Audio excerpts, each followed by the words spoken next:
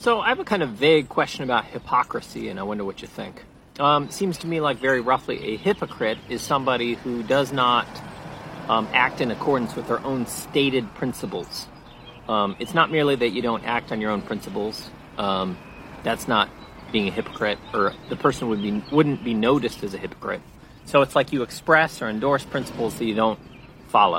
Now, I suppose a lot of people think it's bad to be a hypocrite, and probably sometimes it is, but like sometimes it could be good to be a hypocrite. You know, what if somebody says like, my principle is to be mean to everybody, and they're actually nice to somebody? You might think, well, that was good that you were hypocritical on those principles. But here's my question. So it seems like you can be perceived to be a hypocrite only if you express principles, state them, and then not act on them.